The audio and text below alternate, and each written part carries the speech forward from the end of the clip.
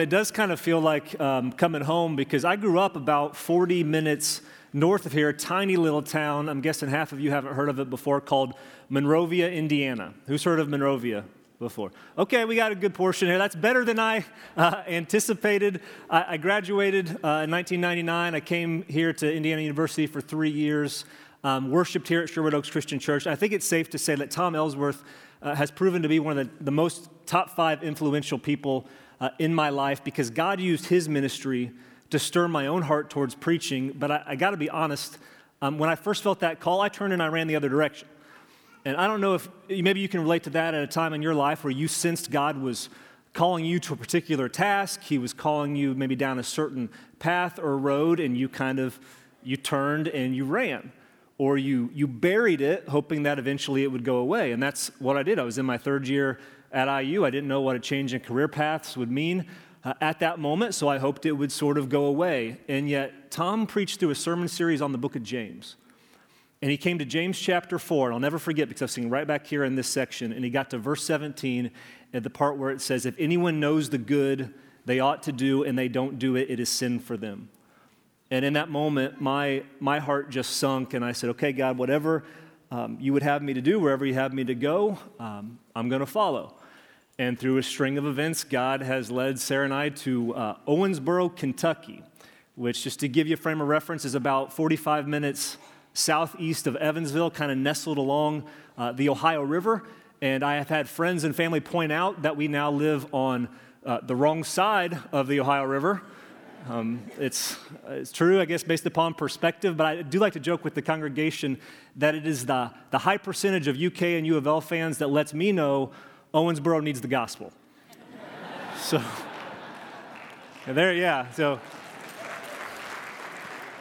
your extension and your influence has penetrated the borders of Kentucky, so we're still going to keep kind of working on that. And it really is. It's a privilege to be back with fellow Hoosiers this morning. I appreciate Tom's invite to be here. This church has been a blessing in my life.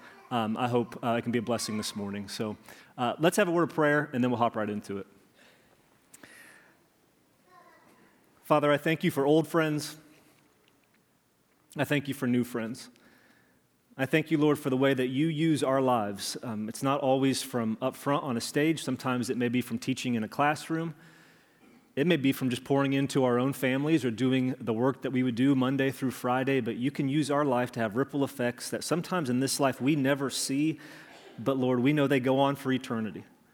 And for this, we give you glory and we give you praise, and we pray that in these next few minutes you would speak to us from your word. We pray this, Lord, in the holy and powerful name of Jesus. And all God's people said, amen. I don't know if you've noticed, but the New Testament gives us several different descriptors for Jesus. Now, 3 of the most common come in one verse. John 14, verse 6, Jesus says, I am the way.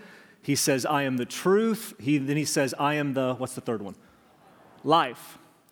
New Testament also calls Jesus the hope of the nations. It calls Jesus the firstborn from among the dead. It even calls Jesus, we can't ever forget this, the head of the church. Perhaps the most significant descriptor of Jesus in the first century, at least as far as his contemporaries were concerned, would have simply been celebrity. All right? In the eyes of the people he met, Jesus was a full-fledged celebrity. And we know this because the New Testament makes it a point to tell us over and over again that Jesus amazed the people wherever he went. You've been in this sermon series, Game Changer.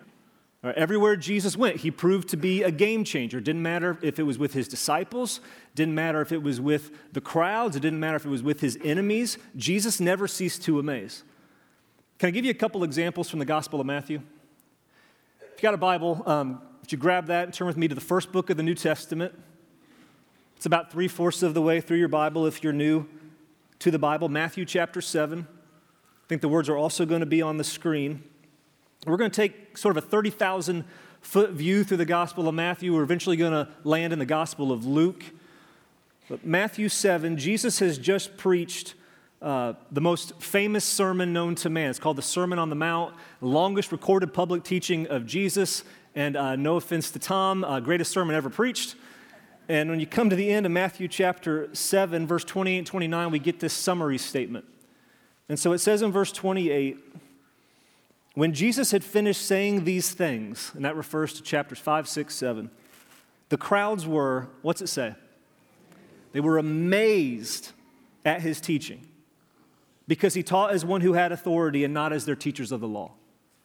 And so right from the beginning, we see that Jesus amazed the crowds with his preaching and teaching ability. You turn one chapter to your right, Matthew chapter 8. Jesus has been traveling across the Sea of Galilee in a boat with his disciples. We're told that Jesus falls asleep in the boat. Mark's gospel adds that he falls asleep on a pillow. I always like to picture one of those neck pillows people wear on the airplanes. I don't know if that's what he was wearing, but he's laying in the boat, probably snoring in the back, and so the storm comes up out of nowhere. It's common in the Galilee area, and so it sweeps over the boat. The disciples panic. They wake Jesus up in this fit of terror, and it says when Jesus wakes up, he stands up, he rebukes the storm. Everything becomes entirely calm. And it says in Matthew 8, verse 27, that the men were amazed, and they asked, "What kind of man is this that even the winds and the waves obey him?" And so Jesus amazed his disciples with his power over nature. Turn a few more chapters to your right, Matthew chapter 15, verse 30 and 31. This is a really interesting passage to me. It says in verse 30, great crowds came to him, bringing the lame, the blind, the crippled, the mute, and many others, and laid them at his feet, and he healed them. Verse 31, the people were amazed when they saw the mute speaking, the crippled made well, the lame walking, and the blind seeing, and they praised the God of Israel. I don't know if you've ever had a moment when you wish that you could bring maybe a family member or a friend who is going through maybe a serious physical ailment. You could bring them right before Jesus. Maybe it's cancer. Maybe they've been in an accident and they're paralyzed from the waist down. They can't walk. Maybe it's not a physical deal. Maybe it's more of a mental struggle. They're battling Alzheimer's, or it's an emotional battle with depression, and you wish you could bring that family member or friend or even yourself right before the feet of Jesus. Jesus could put his hands upon you and everything would be made well. You ever wish for that? It says in these two verses, this is what Jesus has been doing all day. When he's finished, the crowds were amazed at his ability to heal. Imagine being there that day. Turn a few more chapters to your right. I want to show you just two more. Matthew chapter 19. Jesus meets what the Bible calls a rich young ruler, just a wealthy, young, successful guy. This man approaches Jesus and he says, essentially, Jesus, what do I need to do to be part of God's team? And so Jesus says, well, you got to obey the commandments. And he gives him a list of commandments to follow. And this young guy says, I've been keeping these since I was just a tyke. And so he goes, what else do I need to do? And Jesus says, well, if you want to be my disciple, then go sell all that you have, give it to the poor, and then come follow me. And it says that this young guy, he went away sad because already at his young age, he had amassed a great deal of wealth. And when he left, Jesus turns to his disciples and he says, it is easier for a camel to enter through the eye of a needle. Do you remember this statement? Than for a rich person to enter the kingdom of God. And it says in verse 25 of Matthew 19 that when the disciples heard this, they were greatly astonished. Now, that's the same word we've been looking at so far in the other passages in the Greek language, thaumazo. They were amazed, and they asked, well, then who can be saved? Because you see, the disciples fell into the trap that you and I sometimes fall into. We think that God has blessed the wealthy, powerful people of this world. Those are the people that God wants on his team, and Jesus says, no, that's not necessarily the case. Whether you have much or whether you have little doesn't matter so much to God. It's more of the orientation of your heart. And it says the disciples were amazed when they heard this. Even at the trial leading to his death, last one I want to show you, Matthew chapter 27, Jesus never ceased to amaze. It's Matthew chapter 27, verse 12 through 14. Jesus is standing before Pilate. And it says in verse 12, when he was accused by the chief priests and the elders, he gave no answer. And then Pilate asked him, don't you hear the testimony they are bringing against you? But it says Jesus made no reply, not even to a single charge, to the great, there it is again, the amazement of the governor. Because Pilate is the guy, at least in Pilate's mind, he is the one that can free Jesus in this moment. Jesus says the right thing. He gets to go scot-free. And yet Jesus, knowing this, he remains perfectly still and silent before Pilate, says Pilate was amazed. See, there's just no way of getting around it. From the perspective of the people he met, Jesus was a celebrity. People came from miles away just to listen to him. They came for him to lay hands on those who were sick. They came to see him perform miracles. They came to use him at some times. They came to abuse him. And whatever their motivation, pure or impure, Jesus never ceased to amaze. But have you ever wondered, what amazes Jesus? A couple years ago, my sister-in-law had a heavy, heavy burden. I mean, seriously, this is not a burden that you would wish upon your worst enemy. She had the heavy burden of living in Hawaii. And so I'd call her from time to time, or Sarah would be talking to her, and I'd take the phone and I'd say, Rachel, how you doing? I try to console her, for a period. And I say, have you figured out yet, where do people in Hawaii go on vacation? Have you thought about this before? I know where I went on vacation. I grew up in Monrovia, Indiana. Central Indiana, I got a pretty good idea. Where I went, I know where you probably go on vacation. You just finished spring break. I got to guess where a lot of you probably spent that week if you traveled somewhere. Where do people in Hawaii go? They flying into the mainland, hitting up Kings Island? They're going down to Paoli Peaks and doing a little bit of skiing? Are they going to Nashville and kind of walking around the shops? Where does someone in Hawaii go on vacation? For that matter, where does a celebrity chef eat dinner? You ever think about that? Or what causes the jaw of a phenomenal athlete to drop? What makes LeBron James just say, wow, I've never seen that before, I'm amazed? Well, what tickles the ear of a master musician? What captures the heart of a renowned artist? Jesus amazed people wherever he went, but what, if anything, amazes Jesus? And if you identify yourself as a follower of Christ, you should want to know the answer to that question. What pleases your Lord? What amazes your Savior? What brings him joy? And even if you're here this morning, you're skeptical about God, you don't know what yet to do with Jesus. Wouldn't it be helpful for you to know what, according to this book, what type of followers Jesus is looking for? 53 times we're told that Jesus amazed the people around him. 53. Twice are we told that Jesus himself was amazed. And one of those two occurrences happens in Luke chapter 7. So if you're in your Bible and you want to turn 2 books to the right with me to Luke chapter 7, we're going to spend most of our time here together. Luke chapter 7, Jesus has just finished Luke's version of the Sermon on the Mount. Sometimes it's called the Sermon on the Plain. So we get to Luke 7, verse 1. We're going to eventually make it our way through verse 9. But verse 1 begins by referencing back to this sermon Jesus just preached. It says in verse 1, when Jesus had finished saying all this to the people who were listening, he entered Capernaum. Now, just to give you some context, Capernaum was a town that sat on the northwest shore of the Sea of Galilee. All right, and that day it had about 2,000 people in it, which seems relatively small by our standards, but it was in fact the largest city in the region of Galilee at that time. So this is a significant place. It's kind of the home base for a lot of Jesus' ministry. And so this is where Jesus goes. He goes to Capernaum. It says in verse 2, there a centurion's servant whom his master valued highly was sick and about to die.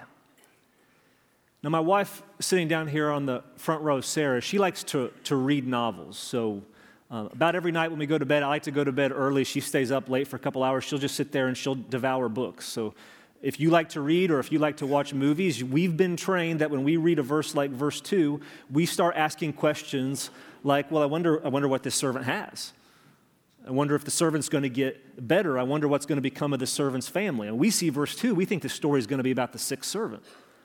But as you read on in Luke chapter 7, you discover that this story is not about the sick servant. It's actually about this centurion. And the phrase in the original language is that there was a servant of a particular centurion. And there is a wealth of information packed into that little phrase. Because you see, a centurion, he sat fairly low on the totem pole of the Roman army. I don't know if you're aware, but the Roman army at that time basically consisted of 4 units. For some of you, you may already know this. For the rest, it's helpful for our story. Largest unit in the Roman army was called a legion. Had about 6,000 soldiers in it. There were around 30 legions in the Roman army in Jesus' day. So you're talking 180,000 trained professional soldiers in Rome. Now, each legion of 6,000 soldiers was broken into 10 what they called cohorts. And a cohort had about 600 soldiers each. Each cohort was then broken into 3 maniples, had 200 soldiers each, and then each maniple was divided into 2 groups of 100. They were called a century. And over each century, guess who they placed? A centurion. So this centurion, he oversees some employees for sure. He's got about 100 guys who work for him, but he is not a high-ranking official. All right, there are 1,800 people just like him in the Roman army, if you do the math. 1,800 centurions like this guy. So in the eyes of Rome, he is a nobody. Right? Nothing is making him stand out above his peers, except what we're about to read in Luke chapter 7 is there are, in fact, some interesting qualities about this particular centurion that make him stand out. So look again at verse 2. That's the verse that says, "There a centurion's servant whom his master valued highly." Now, this phrase that they valued him highly in the Greek is the word intimos. I want you, just to make sure you're tracking with me here, say that word with me once, intimos. If that sounds familiar, that's where we get our English word intimacy. And so this centurion had some level of intimacy with his servant. And before your mind goes towards the gutter, we're not talking about sexual intimacy, we're talking about a relational intimacy, like the best of friends or even family. And in fact, it's the same words used to describe the relationship between God the Father and Jesus the Son in 1 Peter chapter 2. And so when it says the centurion, he valued his servant highly, it means that he treated him like family. And if you ever had a boss who treats you like family, they treat you like an equal, they value your opinion, you know how much that just ratchets up your respect for him or for her. And we're about to meet some people who respect this man a great deal. So look at verse 3. It says, "The centurion heard of Jesus and sent some elders of the Jews to him, asking him to come and heal his servant. And when they came to Jesus, they pleaded earnestly with him, 'This man deserves to have you do this because he loves our nation and has built our synagogue.'" Now, somehow this man has recruited the Jewish elders to serve as sort of his personal spokespeople, which may not seem like a big deal to us, but don't let the shock of that statement escape you, because centurions and Jews typically don't get along. All right, these are not people who play nice with one another, and yet it says that this centurion, he loves the Jewish people, and not only that, it says he built their synagogue, which was their place of worship in the first century, and it seems to indicate at least that he paid for this synagogue out of his own pocket. Now, if you go to Capernaum today, you can travel to Capernaum, you'll find a synagogue standing there. I went in 2012, I took this picture. See those large white stones kind of mark the outside of one of the walls? Those stones were not original to this story in Luke chapter 7. Those white stones came about 400 or 500 years later. But if you notice that layer of black basalt underneath, there are some scholars who think these might actually be remnants of the synagogue that this centurion built.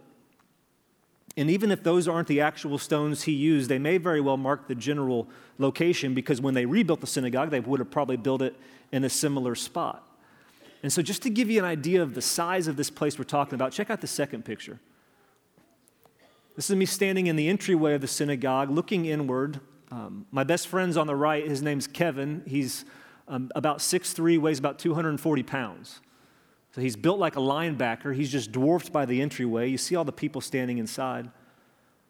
Most people have no idea how a centurion on his salary could have funded such a project. And so this guy treats his employees well. He's got friends in high places. He sacrificed something fierce to build these people a place of worship. If anybody should amaze Jesus, it's this guy. And that's what the elders are telling Jesus. They say, "This man deserves to have you do this." And you get the impression they're almost pulling on his arm or tugging on his cloak like a child does when they want something they can't get for themselves. They tell Jesus he deserves to have you do this. So come with us, Jesus, help our friend. And in verse 6, it says simply, "So Jesus went with them."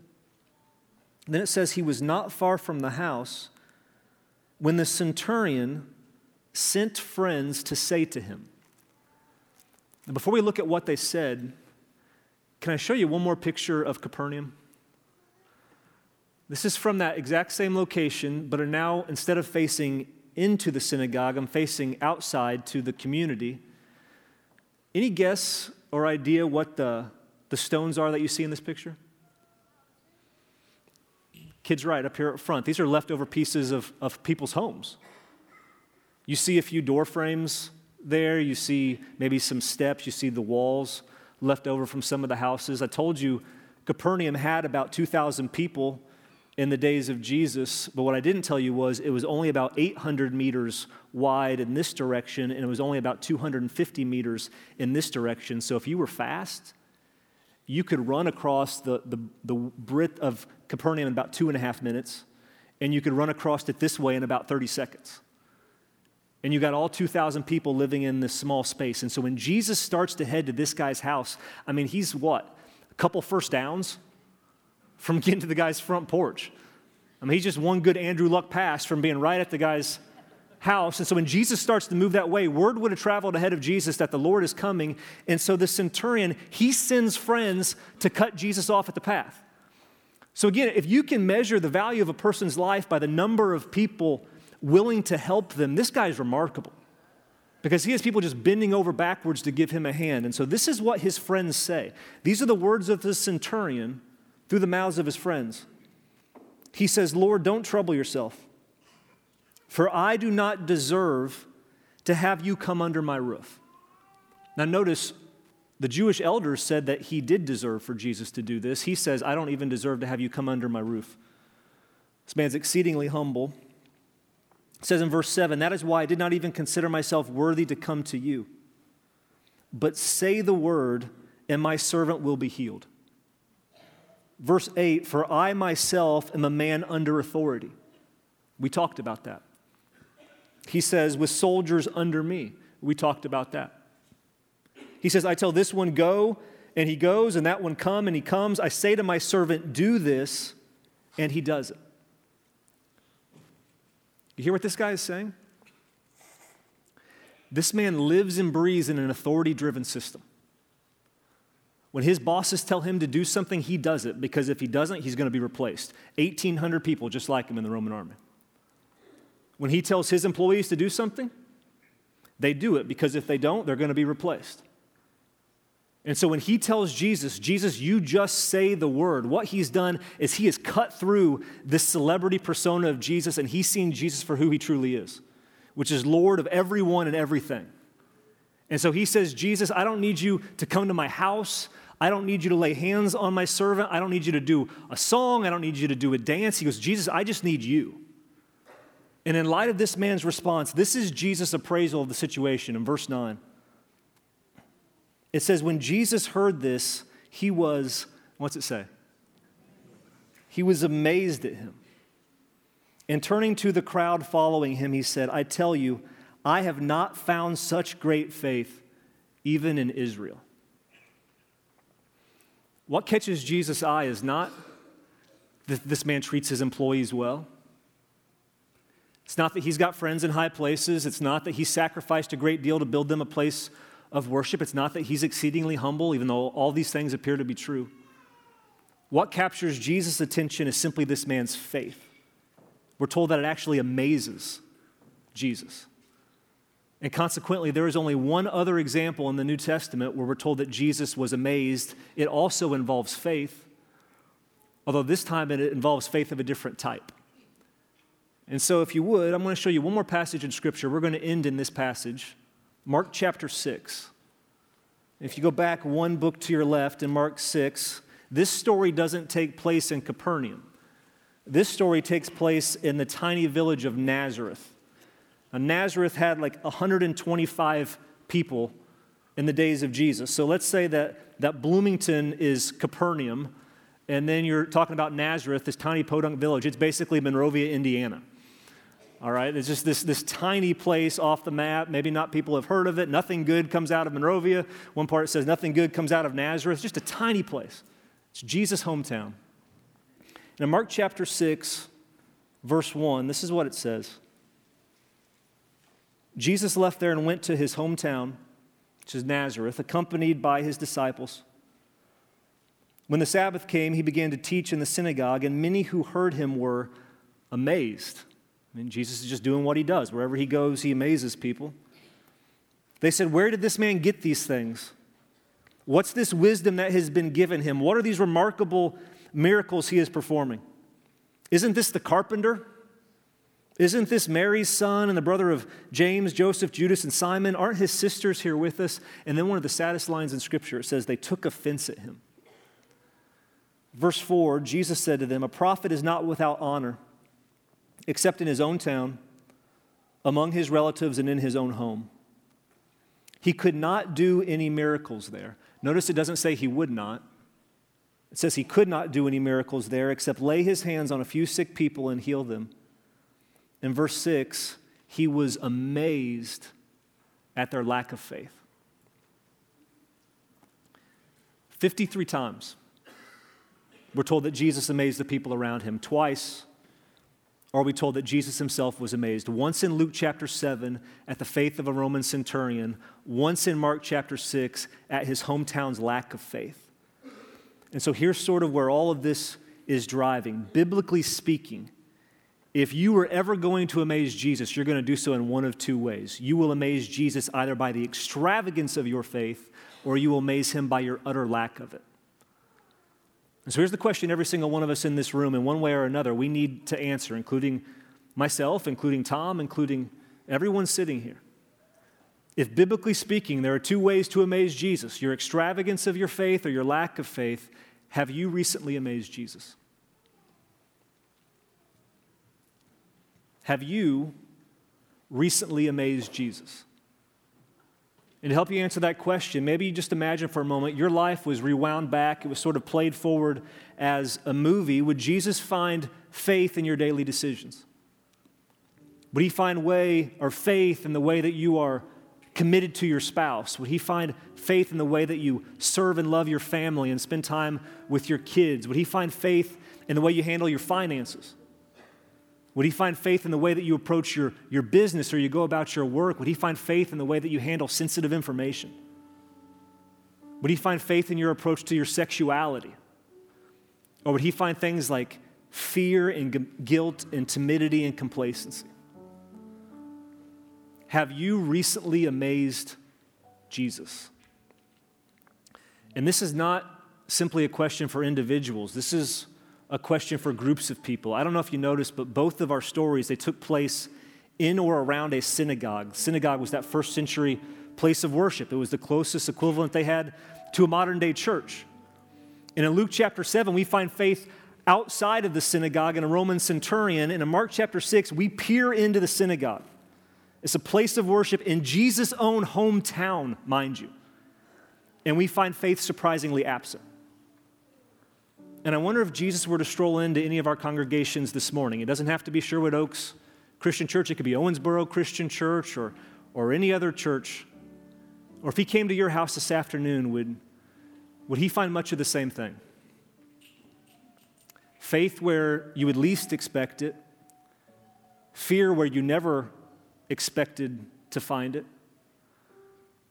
I think the hard reality is that if many of us did an honest evaluation of our lives, we would find that we are amazing Jesus for precisely the wrong reason. And I don't know about you, but I want to amaze Jesus for the right reasons.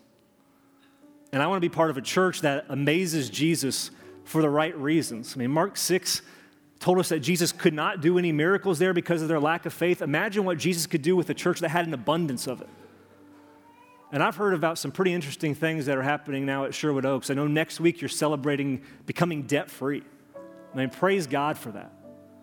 And imagine all that you're going to be free to do now for the kingdom of God if you will meet God there by faith. I've heard you're starting a campus on the west end of town that can reach more and more people with the gospel. Man, imagine what God will do with that if you will meet him there by faith. Maybe he's calling some of you to go be part of that new campus when it starts. Maybe he's been stirring that in you. You've been running the other direction because you love this campus. But maybe God's asking you to step out by faith and impact someone else who's never heard the gospel. And of course, in your backyard, you've got You got a campus full of people who come from all over the world to study every profession under the sun. And if you will impact that campus by faith, the gospel is going to go to the ends of the earth like Jesus commanded us to. See, every moment of life is an opportunity to walk by faith or by fear. It's to follow God boldly into an unknown future, or it's to sort of cower away in the shadows. And so I'll just ask the question one more time, and then I'm going to pray. Have you recently amazed Jesus? Let's pray. Father God, I thank you for the faith and faithfulness of Jesus Christ, and for these passages in Luke 7 and Mark chapter 6. And we saw that Jesus, he amazed people wherever he went, Lord, and most powerfully through the giving of his own life. His death, burial, and resurrection changed everything for us. And Lord, we offer our lives back to you now with faith. We want to be a faith that amazes you for the right reason. And we do this, Lord, not to earn your love or to earn your forgiveness. You offer that to us freely, but we offer our lives back to you as a response to all that you have offered us. I pray that you'll find us faithful. And I pray that as we offer ourselves, Lord, the ripple effects for the kingdom of God, they would go on for eternity, and that you would receive all the glory, honor, and praise. Lord, we love you. We pray all these things in the holy, powerful, and awesome name of Jesus Christ, and all God's people said, amen.